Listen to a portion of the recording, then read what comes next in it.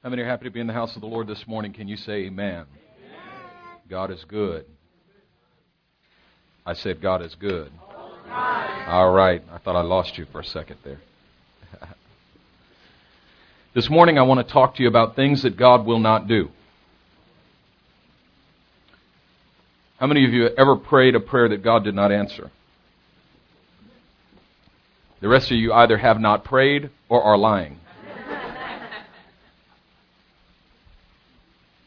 If you are a believer and have ever practiced the discipline that we call prayer, you've prayed a few that didn't seem to work. And there's some stuff that we need to understand, that there's some stuff that God just will not do. And if we understand the things that God will not do and why, the principles that govern God's actions, then it does away with a certain dimension of disillusionment and despair in our prayer lives, helps us learn how to pray more effectively, and shields us from discouragement and unbelief. And really, prayer is the realm in which faith is most effective. Prayer is the greatest sign of our faith. Prayerlessness is a sign of faithlessness. Prayerfulness is a sign of faithfulness. Because if I'm full of faith, the greater my faith is, the greater my understanding that by myself I can do nothing. And the more I understand that by myself I can do nothing, the more I am driven to my knees to pray. And so if I am never driven to my knees to pray, it's because I think I can do it all by myself. Or I misunderstand what God has done on my behalf. So we need to talk about what God will not do so that we can be protected from unbelief, discouragement, disillusionment, and despair, and can actually grow. And one of the greatest pitfalls that I find in the lives of believers is discouragement, disillusionment. I used to be on fire for Christ. I used to seek His face every day. I used to pray. But I went through this period in my life where this happened. And because I went through that, now I'm a little gun shy. It seems like it was all for nothing. It seems like it was all in vain. 1 Corinthians 15:58 says, "Therefore be steadfast, unmovable, always abounding in the work of the Lord, knowing that your labor in the Lord is not in vain." The only way you can be steadfast and unmovable and abounding in the work of the Lord is if you know that your labor in the Lord is in vain.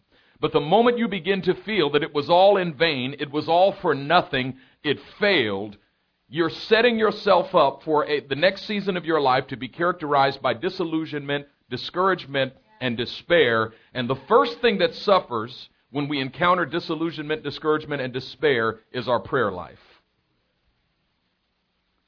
Okay, I'm going to give you 4 things that God will not do. And I believe this is going to help you this morning. Number 1, God will not do that which He has already called done. If He's already said it's done, He won't do it again. Jesus died on the cross once. He's not going to climb back up there and die again. When He saves you once. He does not save you again. In John chapter 19, verse 30, Jesus on the cross, just before He breathed His last, said, "It is finished." It's done. Now there are certain things that are finished and certain things that are not finished. You don't pray for the things that are already finished. You pray for the things that are not yet finished. When Jesus said it is finished, it was not a blanket statement about all of reality, because all of reality is not finished. The Holy Spirit is still bringing the creation towards new creation. That means there are certain things that we still do need to pray for because God hasn't done them yet.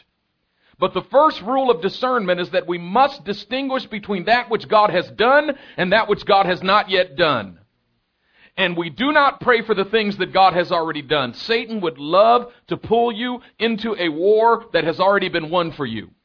He'd love to pull you into the place where you're clamoring for that which you already possess, where you're reaching for that which you have already acquired. Jesus said, "It is finished," and it is of utmost importance that we lay hold of what Jesus meant when He said it is finished. What has God already done? Revelation chapter 1, verse 6 says, "To Him who loved us and has freed us from our sins by His blood." He has freed us from our sins by His blood. That means the moment He shed His blood on the cross, we were freed from our sins. So if we are crying out for freedom from sin, we have yet to apprehend what Christ has already done on our behalf. He already has freed us from our sins by His blood. The only thing that hasn't showed up there yet is our minds, because we still think we're in bondage. And so much of what we call deliverance in the church is simply a substitute for faith. I can't seem to bring my mind and heart into the place where I believe what Christ has already done, so I might as well call it a demon and try to cast it out. You're not wrestling against the devil, you're wrestling against unbelief. You're wrestling to bring your mind into alignment with what God has already done. He has freed us from our sins by His blood. So instead of wrestling for freedom from sin, how about bring your mind and heart into alignment with what Christ did on the cross? When He said, "It is finished," it means no greater sacrifice needs to be made, no greater deliverance needs to be procured. It means that the blood of Jesus Christ is enough. It reaches to the highest mountain. It flows to the lowest valley. The blood that gives us strength from day to day will never lose its power. And if that blood has been applied to your heart, it is enough to set you free from every sin. You say, well, does that mean that we're all supposed to be perfect? Yes! The reality is we're not. But we're not because we're all still in process. But the process is not a work by which God finally does it, but it's a work by which we finally believe it. Our destination is perfection. When we see Him as He is, we'll be like Him. Okay? Ephesians 1:3 says He has blessed us with every spiritual blessing in heavenly places in Christ Jesus. He already has. If you're praying, "Lord, bless me. Lord, bless me. I need some more spiritual blessings. Would you bless me?" How about bringing your heart and mind into alignment with the fact that He has already blessed you with every spiritual blessing in heavenly places? It means that there is access in the heavens for you and for me to every blessing of the Holy Spirit. Anything that any man or woman has experienced in the history of salvation is available to you and I through faith as we begin to lay hold of the spiritual blessings that God has already blessed us with. You with me this morning? How about this? He's already defeated the devil. Colossians 2:15 says that He disarmed powers and principalities and made a public spectacle of them, triumphing over them by the cross. He's already defeated the devil. If you're wrestling with the devil, you're making a moot point.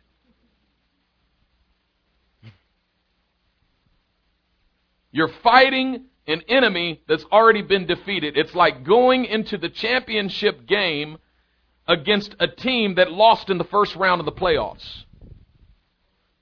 If you went to the Super Bowl and some team that had already lost in the first round of the playoffs had convinced the Super Bowl team to play against them in the Super Bowl, you wouldn't even buy the ticket. This is a moot point. You guys already lost. You don't belong in the Super Bowl. You already lost. You've already been defeated. It's not even your battle here. And so if you are fighting the devil, you're fighting a battle that has already been won by the cross.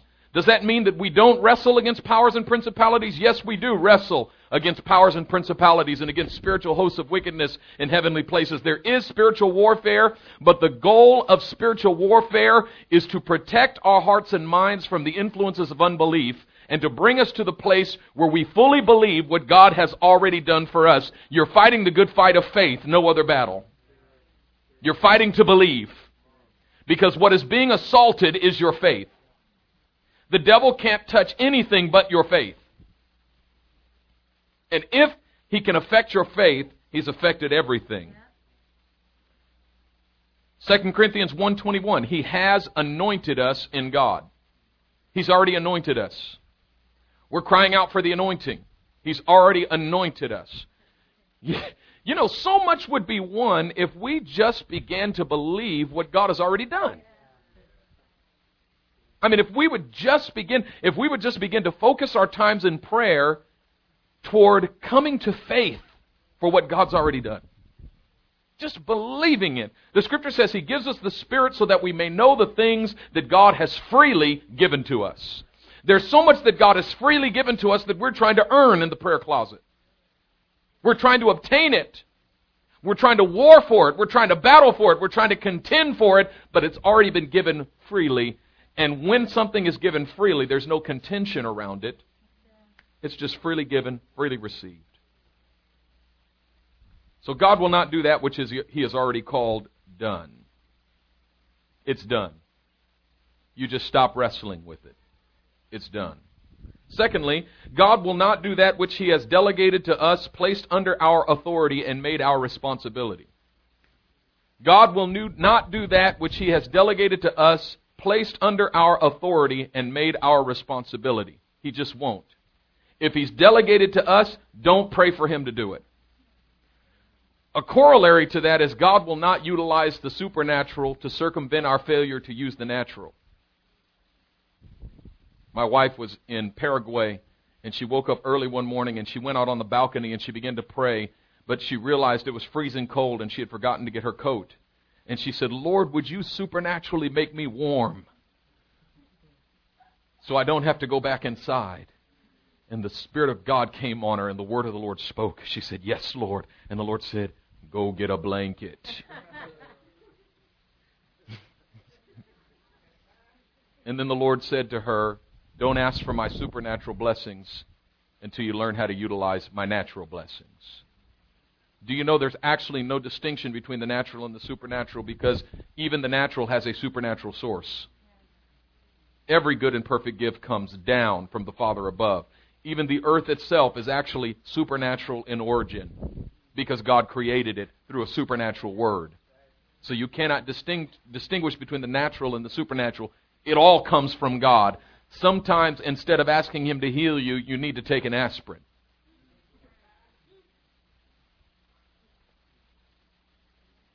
Amen. Sometimes, instead of asking Him to fix your blood pressure, you need to eat better and exercise a little bit. Amen. Sometimes, instead of begging Him for financial provision, you need to spend your money better. Save some money. Put some money in the bank. What happens is people tithe and then make poor financial decisions, and then they're mad at God because you promised me blessing. Yes, but I expect you to utilize the wisdom I gave you. Remember, Dr. Kirby talked about the 10th gift of the Spirit is common sense.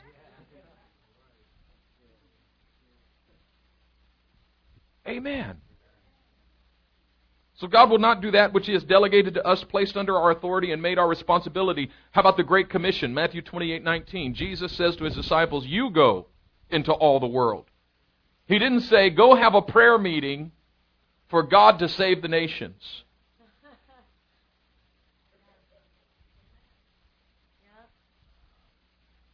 He said, you go into all the world and make disciples of all nations. You go, you do it. I'm expecting you to do it. I'm delegating that responsibility to you. I'm putting it under your authority. You go and make disciples of all nations. Implicit in that is if you don't go, the nations will not be reached. The church has largely abdicated that responsibility. Largely. Only 4% of Christians share their faith. And here's the sad point. Most of the 4% who share their faith in the United States, they share it with other people in the United States who have already heard the gospel before. America just keeps getting saved and resaved and resaved and resaved and resaved and resaved and resaved. And each time we get saved again, there's fewer people that get saved again. If we want to see revival in this nation, we've got to pick up the mantle of the Great Commission again and say, God, you're not going to do this supernaturally. You're not sending angels to the nations. You are expecting us to do it. Now, God will enhance and empower our obedience to that command.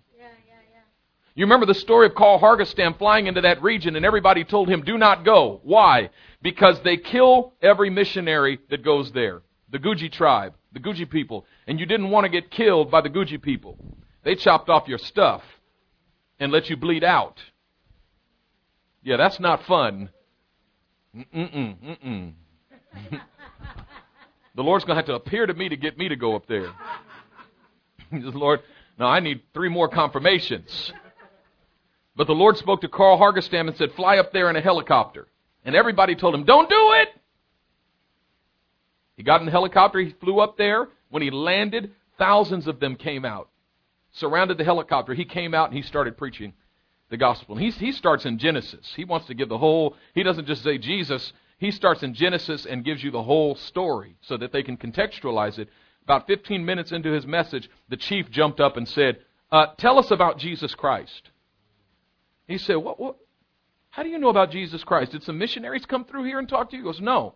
5 days ago, a shiny man appeared to me. And he said, in 5 days, white men will fly down out of the sky. You have to believe what they tell you. And he said, I looked at the shiny man and said, who are you? He said, I am Jesus Christ. And then he disappeared.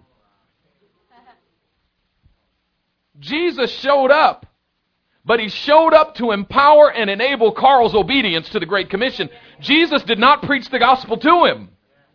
He still expects a man. Remember, for Acts chapter 10, Cornelius says he was a God-fearer. He prayed every day. He gave alms to the poor. He believed in the God of Israel. And while he's praying, an angel appears to him, but the angel didn't preach the gospel. The angel said, go and inquire of a man named Peter and listen to what he tells you. And they went and got Peter. Peter still had to get his tail off the roof and go with these men and walk in the house and preach the gospel. You're praying for your family members to get saved. That's great. Keep praying, but also share the gospel with them. God's not going to send an angel to do what he's expected you to do. You know, Paul Young-E Cho, the way he grew his church in Korea, he had a small church of about 2,000 people. His church, it broke every rule. Every church growth principle, it broke them all. They say that a pastor by himself with no assistant pastors can only grow a church to 200 people. That's maximum. Well, his grew to 2,000, and he was the only one on staff. Okay, that should have wowed a few of you. I guess I'm the only one that's shocked by that. So anyway, he started appointing leaders at about 2,000 people and started appointing assistant pastors, and the church was growing.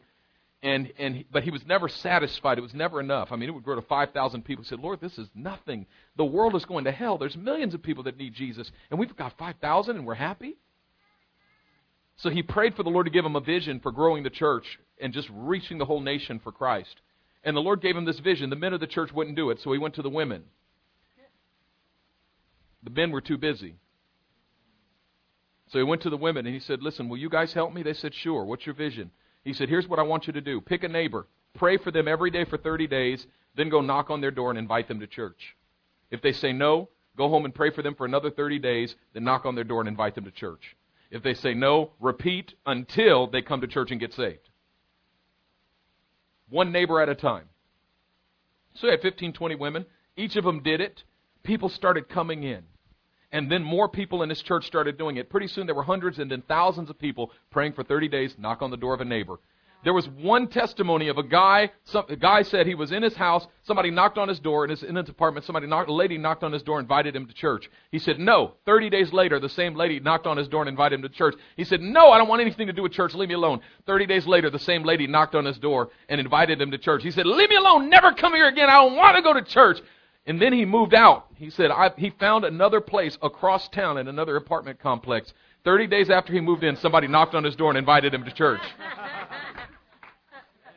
And he went and got saved and became an elder in the church. How about if they just did the praying without the knocking? Sometimes God is there ready to work the miracle, but there's no hand of a believer on a person. He's there ready to save, but there's no believer there to speak the gospel. People are ready. Everywhere you go, God is ready to break out in somebody's lives, but what He needs is a man or woman of God, a believer, to be there and to be in obedience and say, God, I'm not just going to pray and wait. I'm going to step out and I'm going to do something. There's some things God will not do without us. God will not do that which He has delegated to us, placed under our authority, and made our responsibility. Oh, here's a good one. Ephesians 4:28. He expects us to work. A lot of people, I'm just going to believe God. I'm not going to work. I'm just going to believe God. I'm just trusting God. Just trusting God. Paul said, if a man does not work, let him also not eat. In Ephesians 4:28, Paul says, let him who steals steal no longer. Instead, let him work with his hands that which is good. God expects you to work. He expects you to get a job. He expects you to get off of your blessed assurance and go out and do something. There's too many people that are just kind of waiting for God to just kind of shower down blessing. Now, there's another side to that. Because sometimes He will call you to His work even though there's no provision in it, it seems. But He still expects you to work. See, I hear a lot of people say, oh, I'm just called of God to do nothing. If you're just sitting around the house lazy watching TV but saying the Lord told me not to work, that ain't God. That is not the Lord. But if you're out working for the kingdom and bearing fruit for the kingdom, then I can say, okay, I can see that. I can see the Lord moving you in that direction. But don't tell me that God has called you for a season to watch Creflo Dollar and Jerry Springer.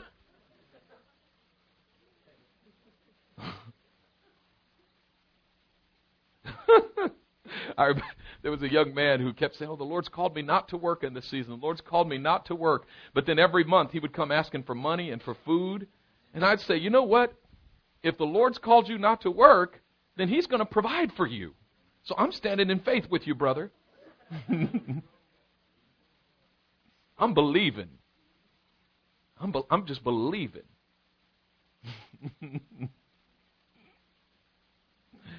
He expects us to do something. You know what? If you're unemployed, some of you are in a season where you're unemployed and you've tried to find work and you can't find it. Maybe the Lord expects you to work for Him. Treat it like you're 9 to 5.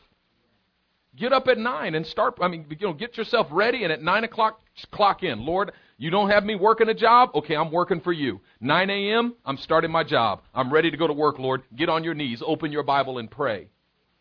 And then get to work for the kingdom. How about say, Lord, until you give me a job, I'm going to go serve in your house. Lord, until you give me a job, I'm going to start evangelizing. Until you give me a job, I'm going to pray 4 hours a day. Ooh, I didn't get no amens there. You know what? If you're out of work right now, you got no excuse for prayerlessness. But you used to be able to say, but I don't have time to pray. Now you have to admit you just don't want to.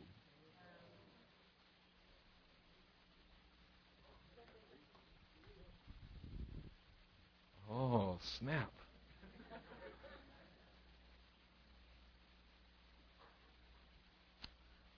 In Exodus 29, God took Moses up to the mountain and He gave him the pattern for the tabernacle. And just before he left, He said, but Moses, see to it that you build it exactly according to the pattern that I gave you on the mountain. You know what? We're in a season right now in which many of us are at a crossroads. There are big decisions that have to be made, life directional issues, situations that have to be decided, decisions that have to be made. But what God expects is for us to go up to the mountain. God expects us to go up to the mountain and get the pattern. You know what? If you're in the midst of financial difficulty, go up to the mountain and ask God, what's the pattern? You know, my wife and I have been, we were in the midst of some financial struggle, and we were looking at the bills and looking at the money that was coming in, and it just wasn't enough. And I just took a day and I said, Lord, tell me what to do with our finances. And the Lord, by the end of that day, gave me a very, very clear plan for our finances. First thing He told me to do is double our giving. Now, sometimes you'll learn that the Lord doesn't make any sense. Sometimes you feel like His mathematics are bad. He needs to go through an SAT course, right? But how many know the Lord's ways are perfect?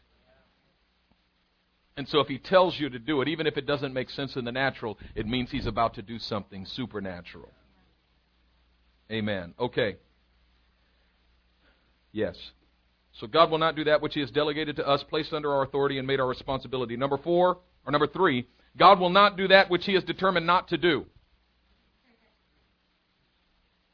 There's some stuff God has just determined, I ain't going to do that.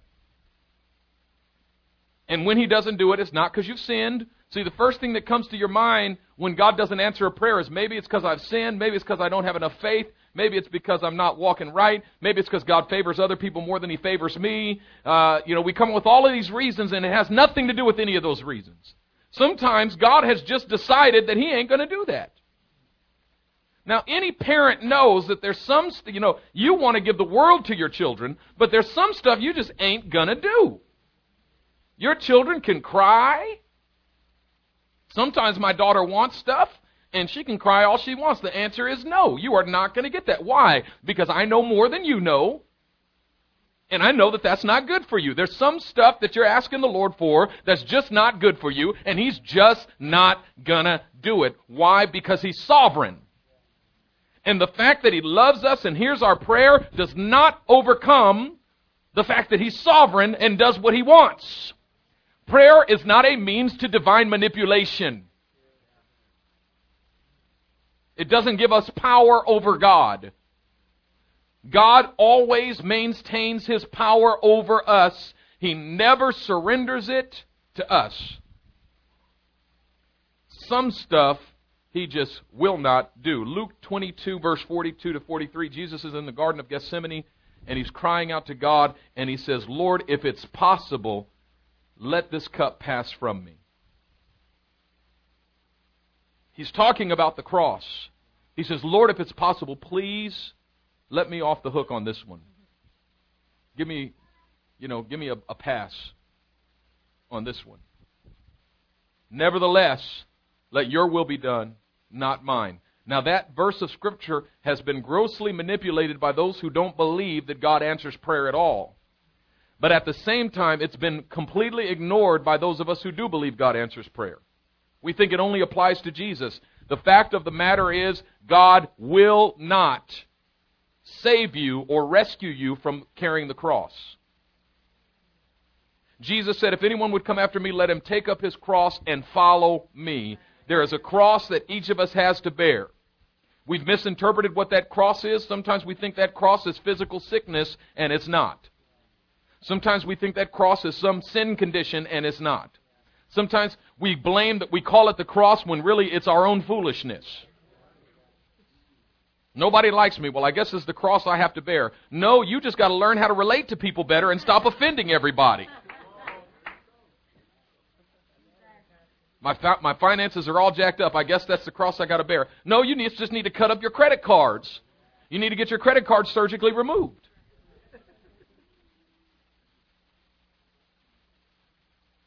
But there is a cross that we have to bear. And discernment, it's different for every person. Jesus died on the cross. The only one of His 12 disciples who did was Peter, and he was crucified upside down. But John was boiled in oil, and he didn't boil. His cross was to live a long life within a kingdom and empire that was grossly opposed to the Christian faith. So all of the rest of the disciples were home with the Lord, and he's on the island of Patmos, still suffering for the gospel. He would have rather been beheaded when he was 60, but now he's 90, and he's still trying to serve the churches. He had a different cross than the other disciples had to bear. Theirs was martyrdom. His was old age. Sometimes the cross that you have to bear in a season is putting up with somebody that just gets on your last nerve. Loving them, even though they're being unlovable. Sometimes the cross you have to bear is putting aside your ministry for the sake of somebody else's. Sometimes the cross you have to bear is humiliation and ill treatment. Suffering for something that you didn't do. Taking the blame for something that you had no part of. Sometimes the cross you have to bear, sometimes what God does is He sees evil happening in the world and He puts a believer right in front of it and lets that believer get hit by it. Why? Because He knows that believer is going to absorb it and put it on the cross. And it's going to die there. Sometimes you get hit with stuff that had nothing to do with you.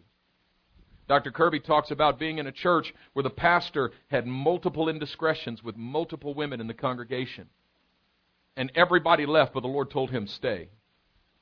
And he said, Lord, why do I have to stay? Everybody's going to think that because of my association with this man, I'm in agreement with him. I follow him. And the Lord said, when Israel was drug off to captivity in Babylon, the prophet Ezekiel had to go with them. You got to go with them. And he was with that pastor to the very last day of his life. And all kinds of people turned away from him because they thought, well, he must be in alignment with that. But for him, that was the cross he had to bear. There are other people that God speaks to in situations like that and says, get out of there. I'm sending you someplace else. There was a season when Paul ran and was let down out of the city and ran for his life. There's another season when he walked right into it because he knew that his face was set toward Jerusalem. But you've got to discern what your cross is instead of trying to create it.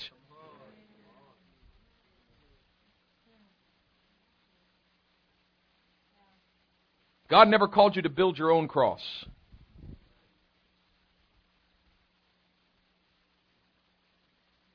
Good.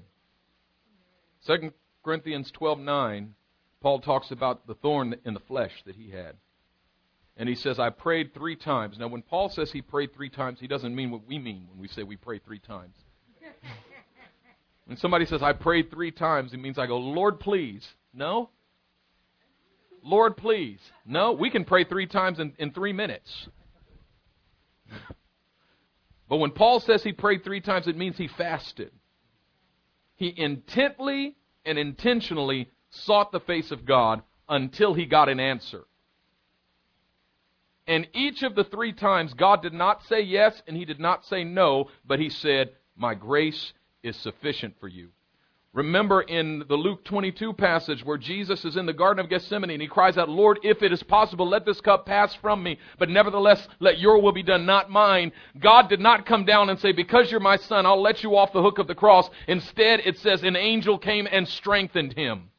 Sometimes you're looking for God to lift the cross off of you. Instead, he's going to send an angel to strengthen you so that you can go through it. Paul says, Lord, remove this thorn in the flesh. And God says, my grace is sufficient for you, meaning I'm going to strengthen you through it. Listen, there's some stuff in life that you're just going to have to go through. But don't worry. God says, when you walk through the water, I will be with you. And through the rivers, they won't overflow you. And when you walk through the fire, you will not be burned. God will not necessarily remove the rivers and the fires and the waters, but instead he's going to walk with you through it.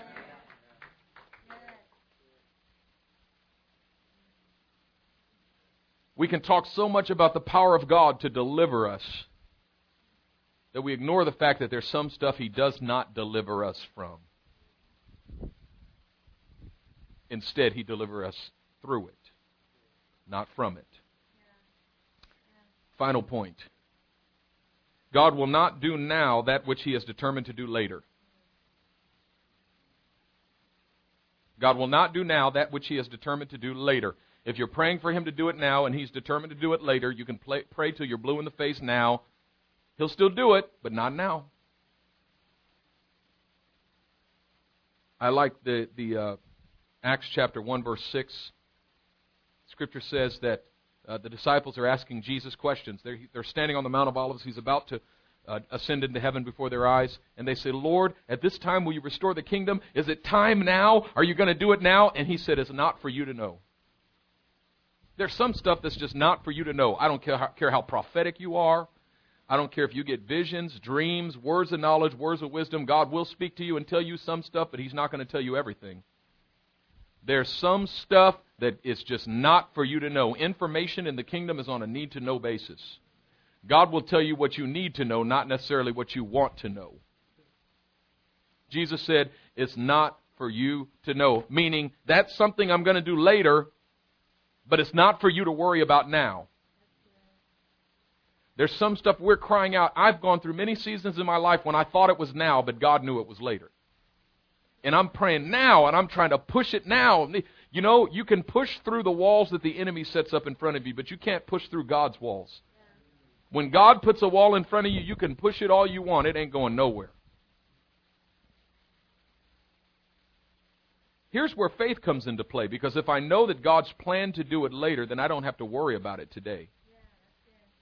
God's got it. It's just not now. And his timing is perfect. In Acts chapter 3, we talked about, and we've talked about this many times before, Peter and John are going to the temple to pray, and that there's a man there who's lame from his mother's womb, meaning that he's been at that gate probably for more than 40 years, or however old he was. Obviously, Jesus passed by him every day and never healed him. Jesus did not try to heal him. Jesus, I could just imagine Jesus walking by and not even looking down on him, but seeing him in his peripheral vision and just smiling. That miracle's not mine. Peter and John are going to start a revival with that miracle one day. What if Jesus had healed him? He would have stolen their thunder. God's timing is perfect. But what tends to happen is we pray for it to happen now, and when it doesn't happen right now, we get all discouraged and disgruntled and disillusioned. Oh, I guess God doesn't answer prayer. We need some patience. God will not do that which He has already done. God will not do that which He has delegated to us, placed under our authority and made our responsibility. God will not do that which He has determined not to do. And God will not do now what He has determined to do later. When God does not answer your prayer, the process of discernment is the process of determining which of these four principles apply. You can think it's later when it's number 3. God just ain't doing that. You can think it's number 3 when it's number 4. It's later. But you think, oh, I guess God's not doing it. Maybe you think God's not doing it, but He expects you to do it.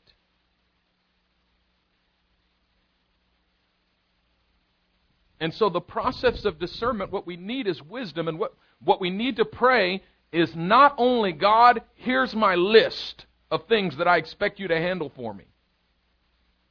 But now, Lord, give me wisdom to discern. You know the prayer, Lord, give me the serenity to accept the things I cannot change, and with the boldness to change the things I can, and the wisdom to know the difference, is a ridiculous prayer. God is not doing nothing in that prayer. I'm changing stuff and accepting stuff I can't change. There's no faith in there that God can change anything.